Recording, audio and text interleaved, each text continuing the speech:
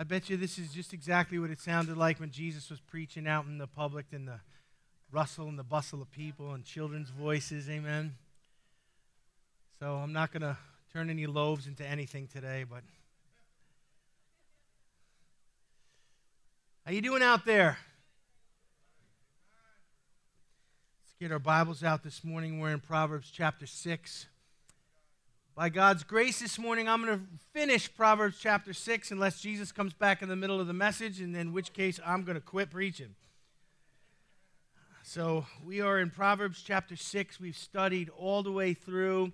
We've looked at 7 things that God hates. We've found many principles and gems as we've gone through here. We looked at sexual immorality. This is, I believe, the third installment on that, as God is teaching his people how to behave in such a way that commands the blessing of God.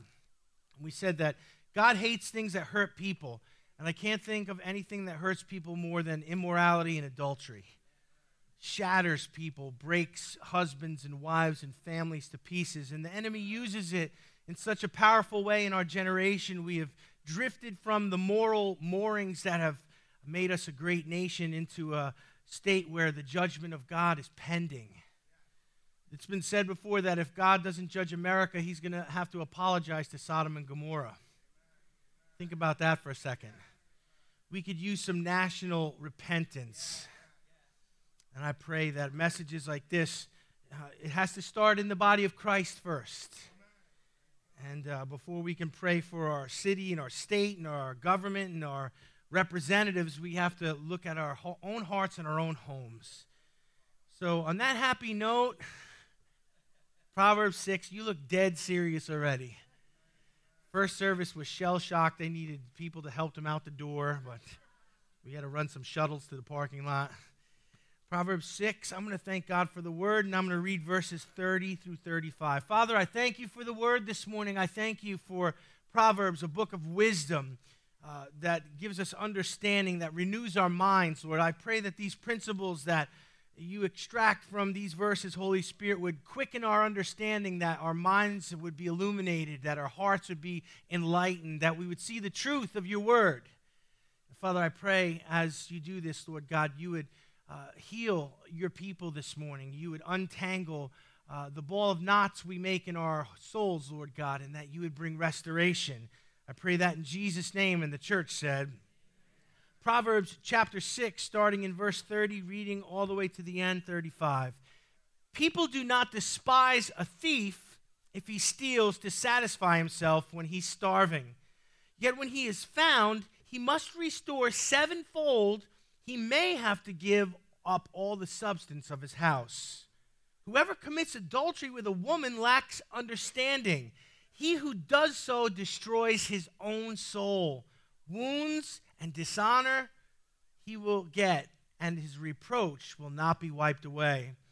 For jealousy is a husband's fury. Therefore he will not spare in the day of vengeance. He will accept no recompense, nor will he be appeased, though you give many gifts. A few powerful verses here in the conclusion of this matter in Proverbs 6, our third installment on biblical morality.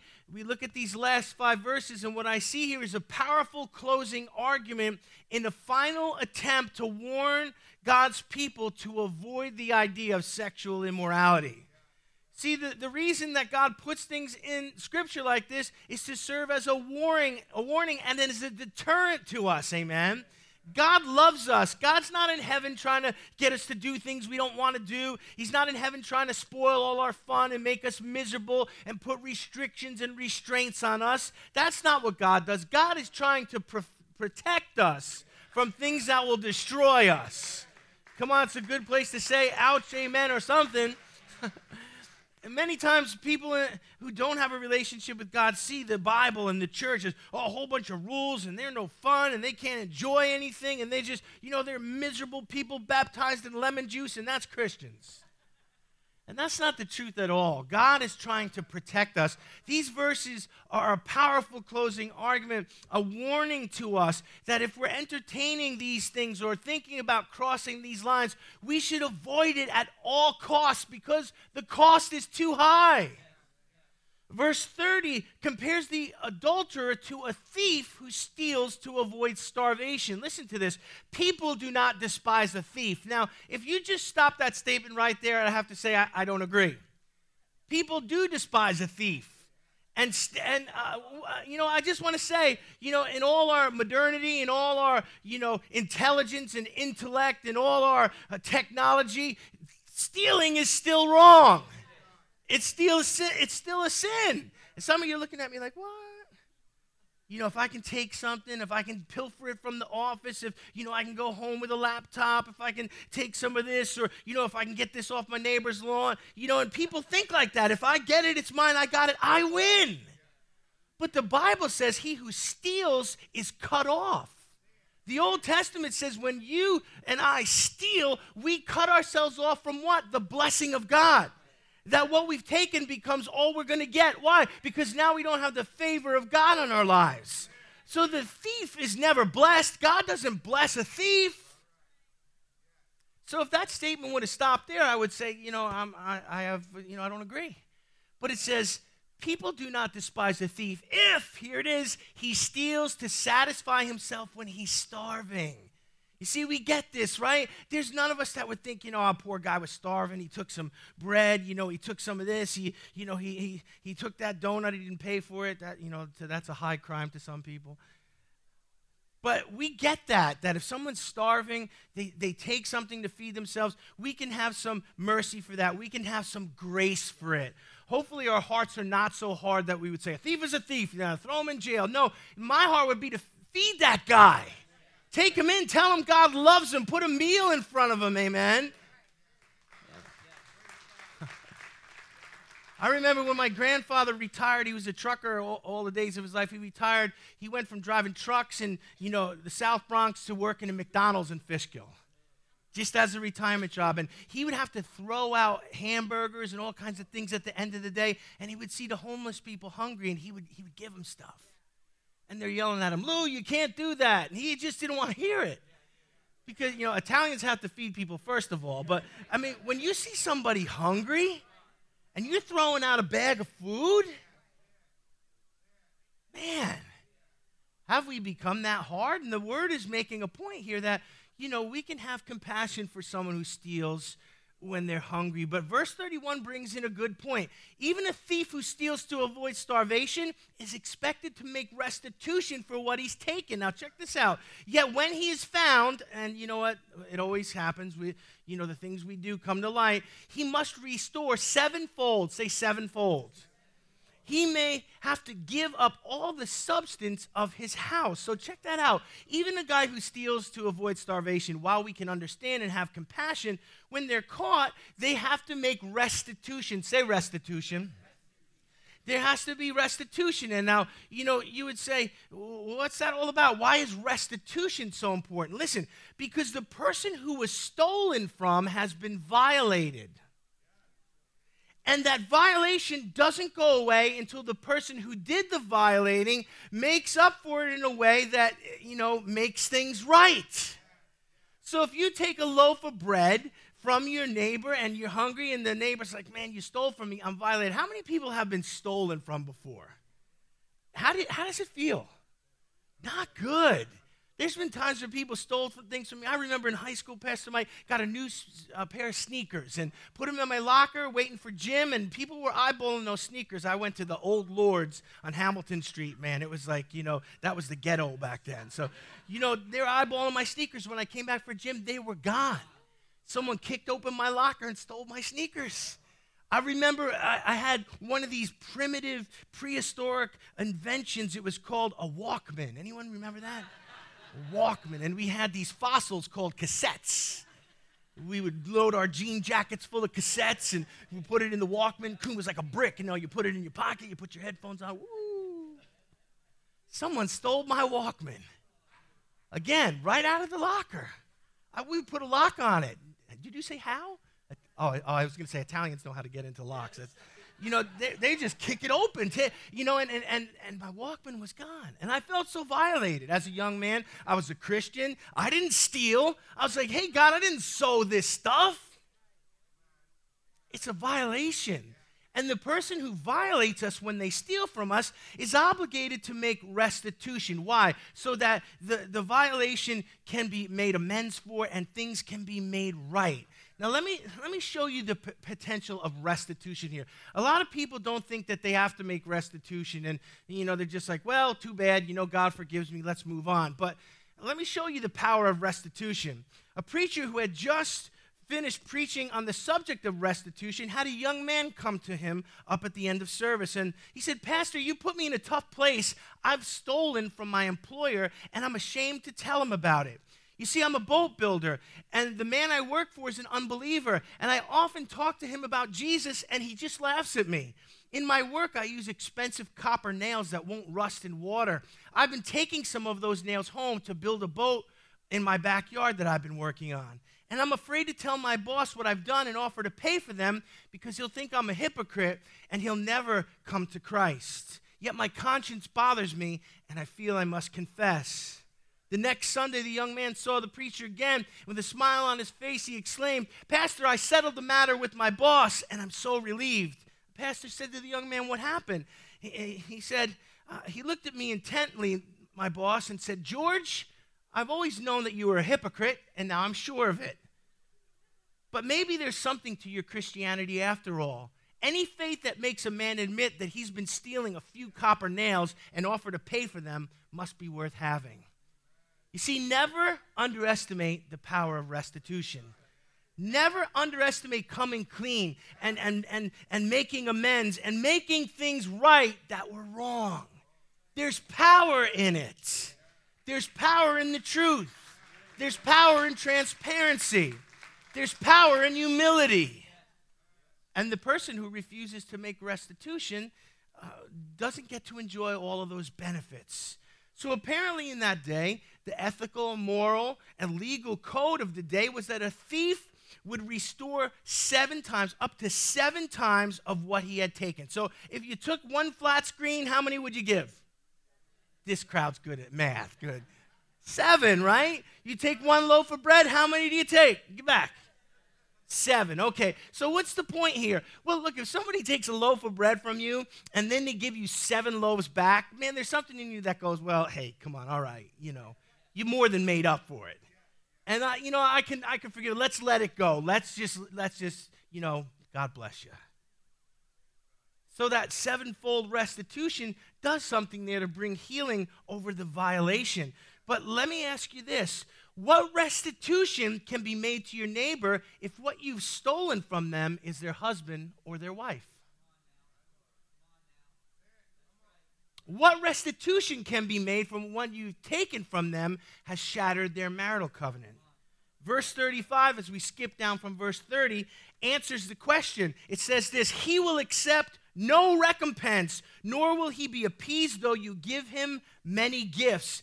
35 is telling us the restitution that can be made when what was stolen was the person's husband or wife is basically nothing. Wow. There are some things that we do that are very hard to fix. There are some things that we break that seem impossible to put back together again. I know we all know Humpty Dumpty, but sometimes it seems like this cannot be put back together again.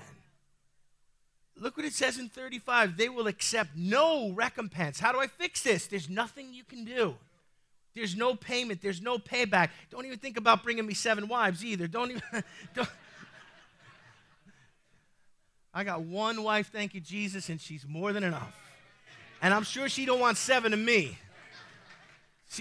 There's not enough hours in the day to take care of 7 of me. There's not enough Lysol. Never mind.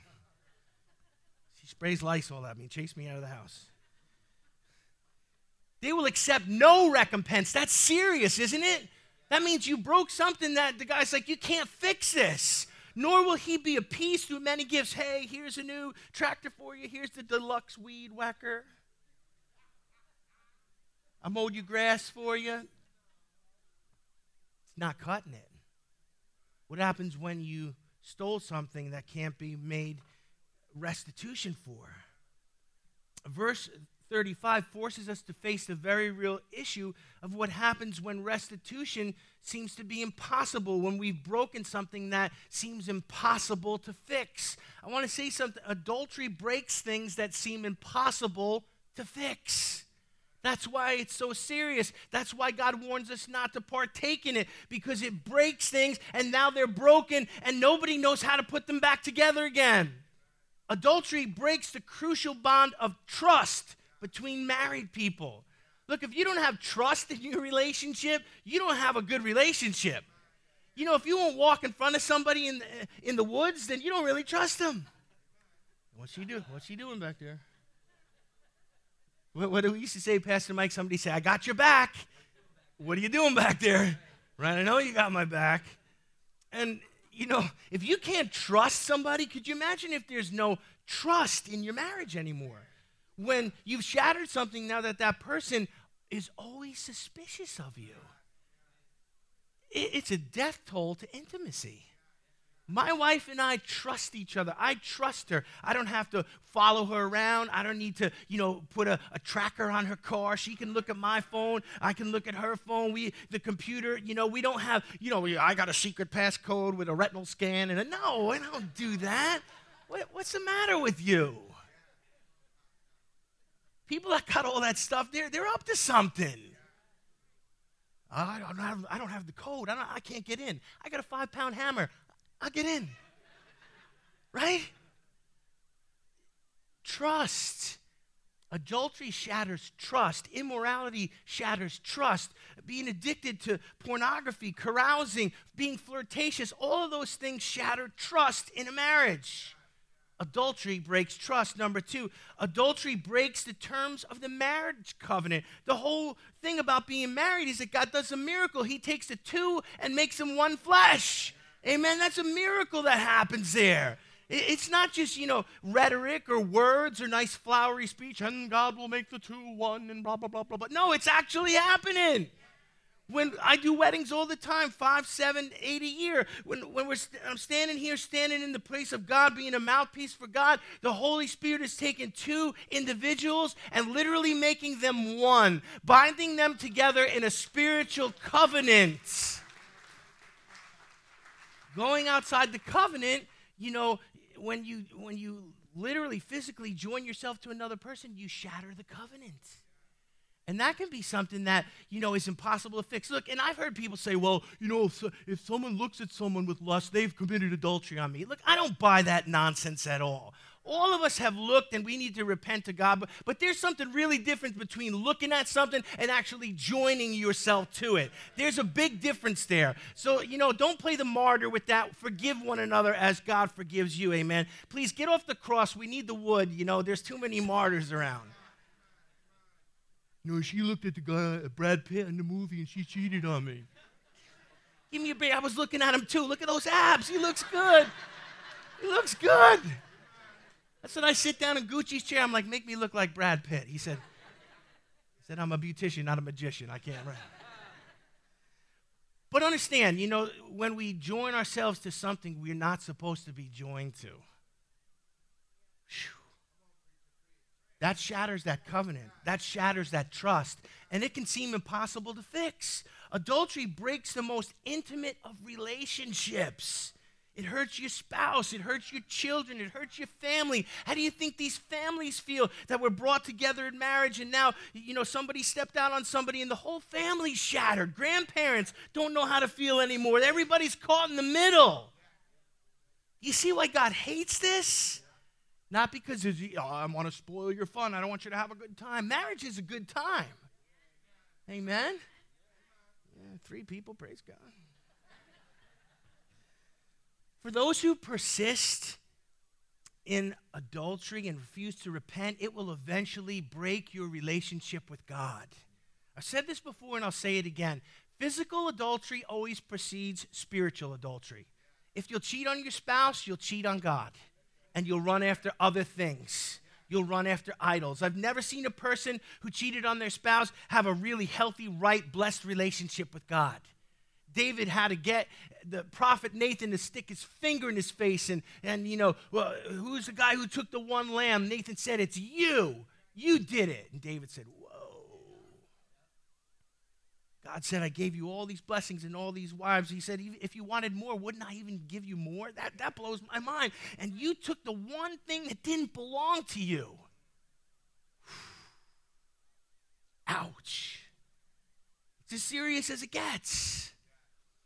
And so understand that adultery breaks things that seem impossible to fix. And so the best way to not get in the position of trying to fix things that seem impossible to fix is to never cross those lines in the first place. This is why verse 32 says, whoever commits adultery with a woman lacks understanding. He who does so destroys his own soul. Did you hear that? There's a warning right on the pack, Surgeon General. Known to cause cancer. Amen. I don't know what they can do to put on the pack of stuff now other than say, hey, you, this is going to kill you. Right? Yeah, we put things in our bodies and all the chemicals, and we eat this and smoke that and drink that, and it's going to kill you. And look what the word is saying here about adultery. He who commits adultery with a woman lacks understanding. Let me just pause here for a second. When the Bible says lacks understanding, that's just a very polite way of saying you're being an idiot. You're being played for a fool. You lack understanding. Oh, thank you. Thank you very much. And also with you. No, it's not a compliment. The Bible's saying you're being a dummy, you're being deceived, you're being a big fool because this is 100% guaranteed to kill you. It's not if, but it's when.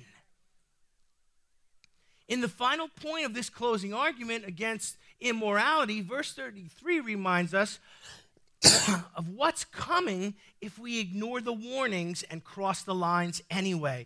So there's a warning on there. It says not to do it. It says that it's going to, you lack understanding. You're being foolish. It's going to destroy your own soul. And then 33 fleshes out what comes as a result if we cross the line. Whoever commits adultery with a woman lacks understanding, and whosoever does it destroys his own soul. Listen, wounds and dishonor he will get, and his reproach will not be wiped away. Did you hear that? Wounds, dishonor, and reproach. Anybody want some of that? You're on the buffet line. I'll have a double helping of wounds. I'll have a side of reproach, and, give me an order of dishonor. Nobody wants any of those things. You see what the warning is telling us that's coming? All kinds of stuff that we never want. No one wants to be wounded. No one wants to be dishonored. No one wants to have reproach that doesn't go away. Let's look at this. Let's look at wounds today. What kind of wounds come as a result of sexual immorality? Well, there's relational wounds. You destroy your relationship. There are some people who have had such bad patterns in their relationships and in their intimacy and their dating that they carry so much baggage that every relationship they come into, they come in broken and wounded, and it's just a matter of time before they destroy that relationship as well. Look, I've been doing this for almost 30 years. I've seen people in patterns. They go from one disaster to the next. They pick a bad person to a worse person to a person just like the last two. What are you doing? You're wounded relationally. You're broken relationally. And it's come from these bad decisions. And now you can't even have a healthy relationship. My heart is broken for this generation that has been assaulted with ideas of immorality from the time they were little children. Do you realize how young our children are when they are exposed to pornography these days? Do you realize what they're being told in school and what the culture of the day is? There's no more dating. Nobody dates. They call it the hookup culture. They hook up, they have sex together, they move on with no strings attached and do it all over again. Oh, I'm preaching on Sunday morning. It might be empty next Sunday, but at least I'll get a seat. And what's that from? Immorality. And it wounds us relationally. It also wounds us emotionally. Do you realize the person, after they've committed sin and they're exposed, and now there's all these repercussions, and their relationship is shattered, there's lawyers involved, they're living in a small apartment, their children know, their neighborhood knows, their coworkers know. Do you realize at night when they're alone and they're left with their thoughts and the reality of what they've done, how emotionally destroyed they are? And the devil makes it look so fun and so entertaining and so, woo, it's going to be a good time. And sin is always fun for a season. And if it's not, look, if it wasn't fun, we wouldn't do it. Oh, I have to sin today. I'm just going to cowboy up and do it. I really don't want to do it. It's no fun. No, the enemy tricks us and we think it's fun, and it is for a short season. But then the price, the bill comes. And the emotional destruction. Look, I've sat with men and with women totally destroyed emotionally. I've watched people walk around for months like zombies as their marriage is dragged through the courts and their assets are split up and their children pick sides. And I've seen them looking like a shell of themselves and just thinking, man, the devil is such a thief. Because when we violate God's word and we cross the lines when we were warned, the wounds are relational, they're emotional, they're spiritual. Unless there's repentance and restoration, that person's spiritual walk is shattered in ways we just can't even understand. Do you know, sometimes there's even physical wounds attached to adultery. Statistics show that cheating spouses are often killed by the spouse that was cheated on. I studied some statistics. Yeah, I can't even say it this morning. I studied the stats. I looked at the FBI. Look, you watch cold case files. You watch those things, right? Married people are always killing each other over infidelity. Well, she can't get me. She can hire a hitman, buddy. I saw it on TV. Right? We watched that, right? Kim's here taking notes.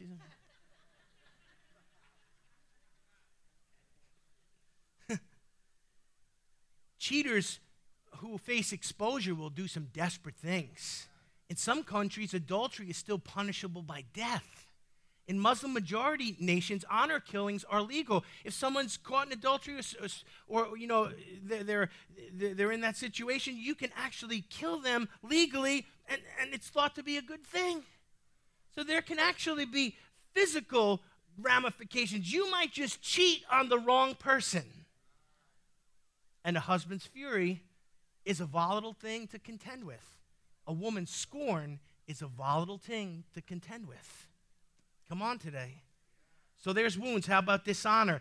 I want to say this. No one who is honorable honors someone who breaks their marital vows. No one who is honorable. Oh, the guys might think it's okay. Oh, your neighbors might think, well, they never treated them good anyway, or they deserve better, or they deserve to be happy. We hear all this nonsense. But nobody honorable honors someone who's broken their marital vows. Because if you're honorable, you see that, and you think, well, if that's the way they treat the person who's most important in their life, how are they going to treat me? What level of trust can I have in a person like that?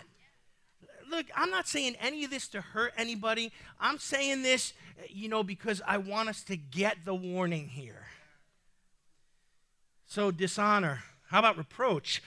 Reproach is an attitude of disappointment or disapproval. You say, what does a reproach look like?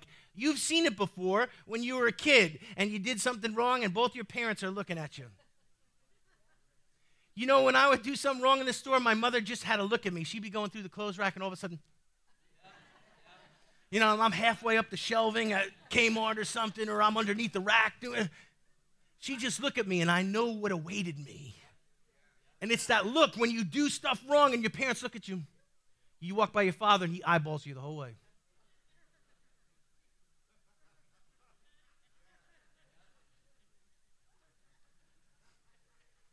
Reproach. Now, some of us have seen that in our marital relationships when you get in a fight with your spouse or something and then everybody's mad and you walk by each other in the hall like you don't see each other. Hopefully that only lasts for a couple hours at most. You're not supposed to go to bed angry. Some couples have been up for decades. But, that look when you're mad at each other. Now think about that if it never went away. The perpetual cold shoulder, the perpetual disdain. People just looking at you like, look at this guy. Look what he did. What a mess. What a jerk. What a selfish person. Ugh. Hard way to live. Wounds, dishonor, and reproach. That's the warning of the consequences that we should avoid. Verse 34 tells us that the adulterer sentenced himself to unquenchable wrath from those that they violated. Listen, for jealousy is a husband's fury. And remember, I said both of these things apply to both genders, amen? A woman that is scorned and, cheated upon, there's fury and indignation there, rightfully so. So both. For jealousy is a husband or a wife's fury. Therefore, they will not spare in the day of vengeance. This is something that we got to understand. When we do these things and hurt people in such a deep way, at such a deep level of betrayal, that understand the adulterer destroys themselves, body, soul, and spirit, and they also destroy others around them in the process. That's the thing we have to understand about sin. Sin doesn't happen in a vacuum.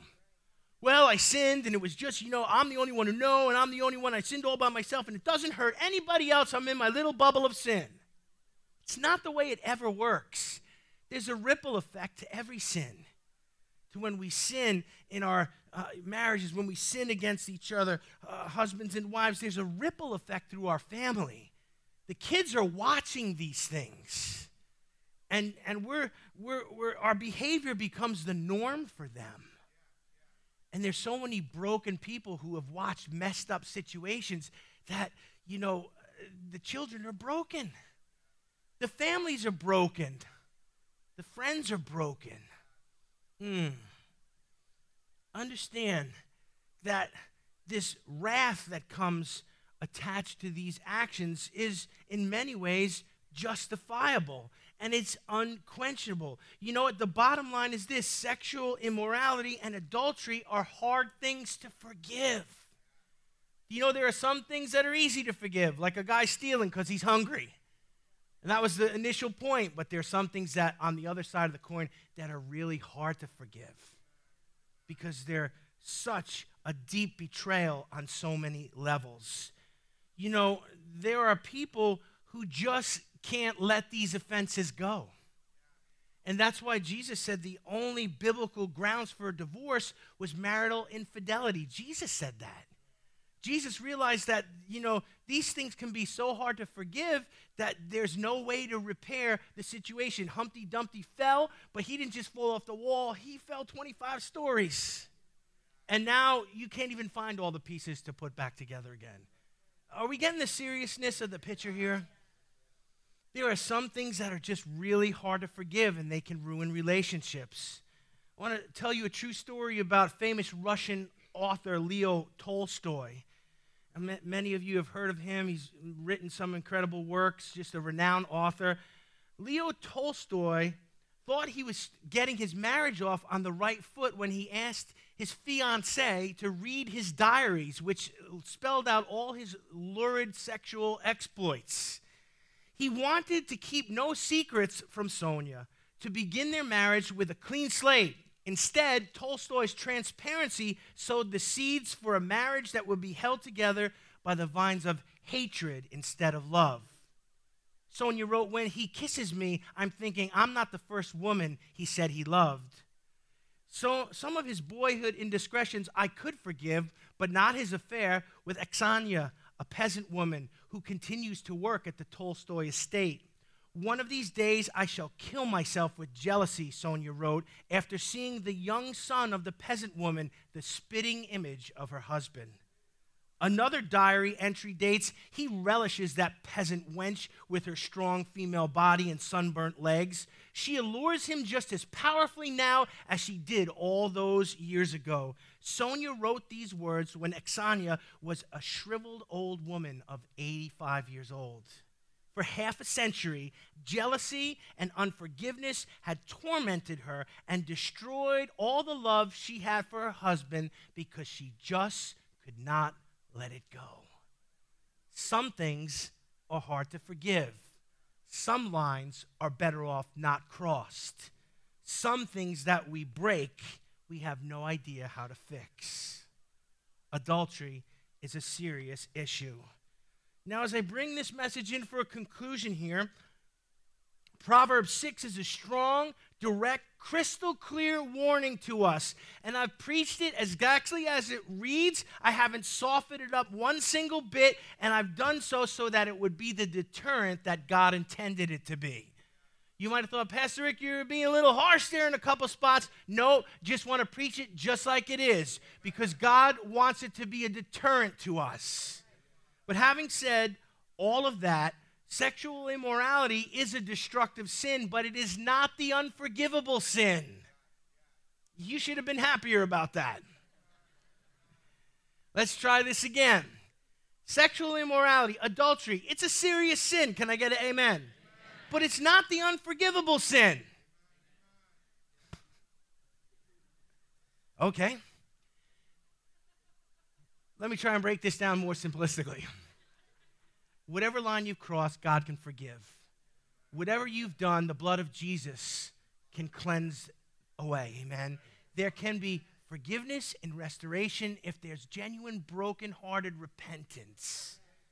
So there are sins that we do where we break stuff and we don't know how to put them back together again. But God, His ability to bring grace and to bring restitution and to bring reconstruction is just amazing. I've seen people destroyed by years of baggage and immorality restored to health and then carry on to have healthy relationships. I've seen marriages that were touched by adultery where both partners repented and took responsibility for their part, and they moved forward and had a healthy, blessed marriage. I've seen families miraculously recover from all kinds of things that ravaged them. But listen to me, all of this showcases the goodness and the grace of God. If we will repent and come to Him in brokenness, He will put back together what seems impossible to put back together.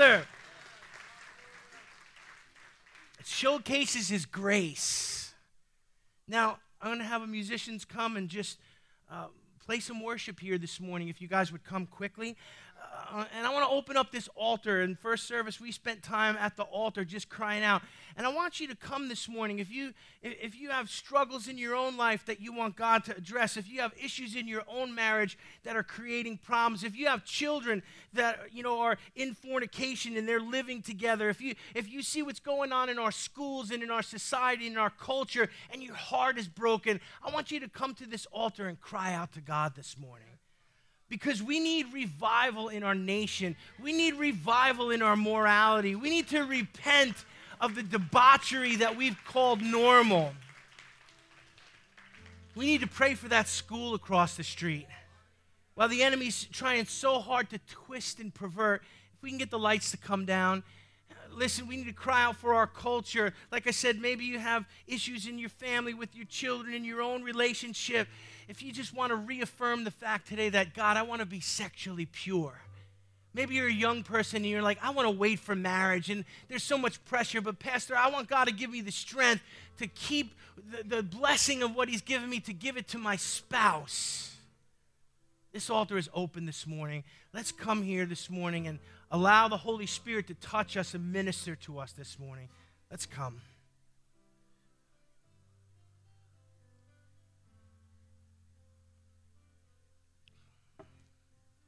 Come on. I'll come to the altar. Don't be cowards. God, help us this morning. God, help our culture this morning. Help our children this morning. Where we've tolerated immorality, God.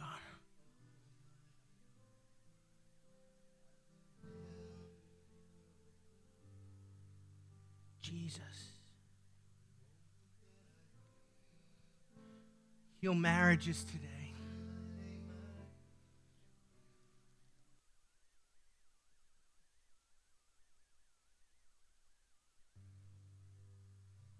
God, we cry out for our young people today, God. Bring purity once again, Lord, to your body, to your church.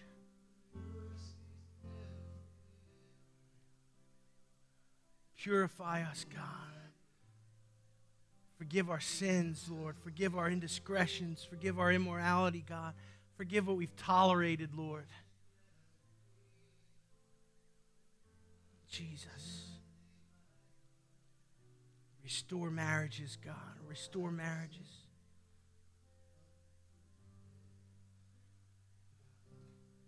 Put marriages back together, Lord God. Grace and mercy. Jesus, Jesus. All my life you have been so good. Every breath that I am able. Yes, Jesus. Bring purity, Lord God. Help us, Lord. You. Bless you, Jesus. Come on, cry out to him today. He knows where you're stuck. He knows where you're hurt. He knows where you've been betrayed, the sting of betrayal. Allow us to forgive, Lord God, to extend grace.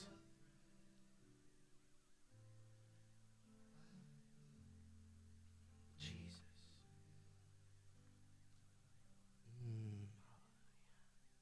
Mercy, Lord God, mercy. Cleanse your body, Lord God. Cleanse your church. Cleanse your people. Thank you, Lord. Thank you, Lord. We need you, Lord. We need your blood. We need your cleansing. We need your restoration. For our children that we've trained up, that have went astray, Lord God, that have gone the way of the world, Lord God, we cry out for them, Lord God. Call them back to biblical morality, Lord, to holiness, holy living, Lord God. Convict hearts, convict our hearts, Lord. Help us, Lord, to labor on our relationships, our marriages, to make them pleasing in your sight. Thank you, Lord.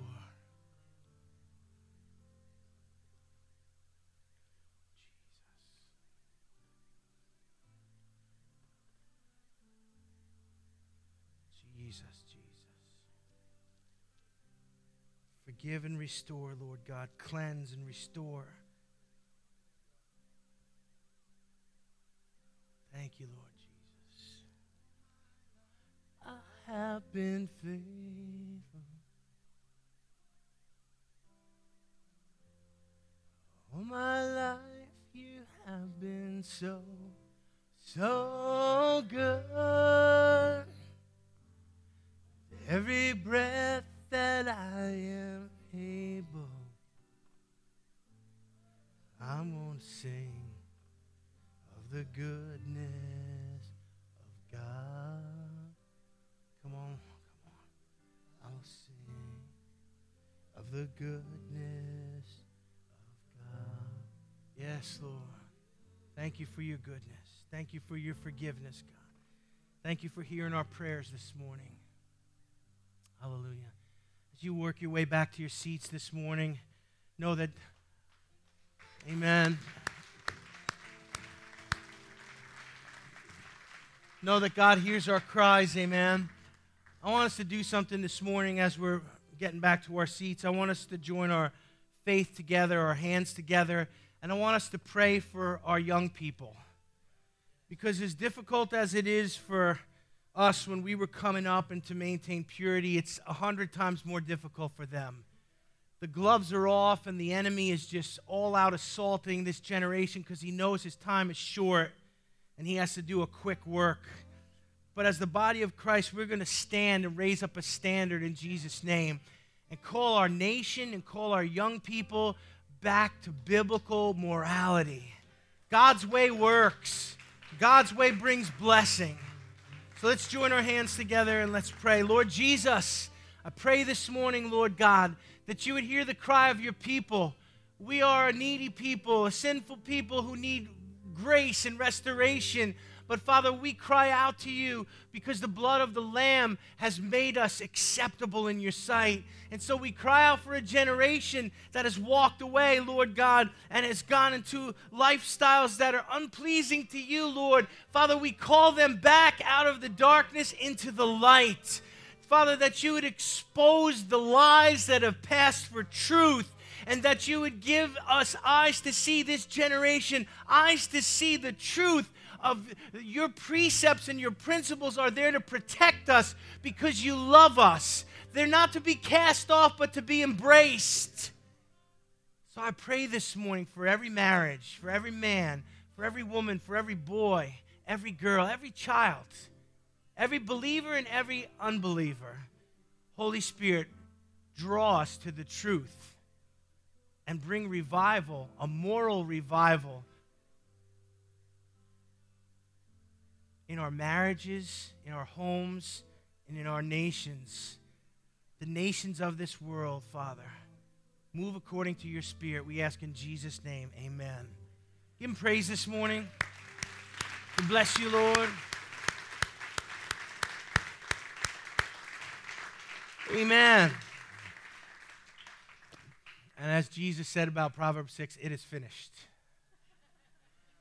Sister Kim,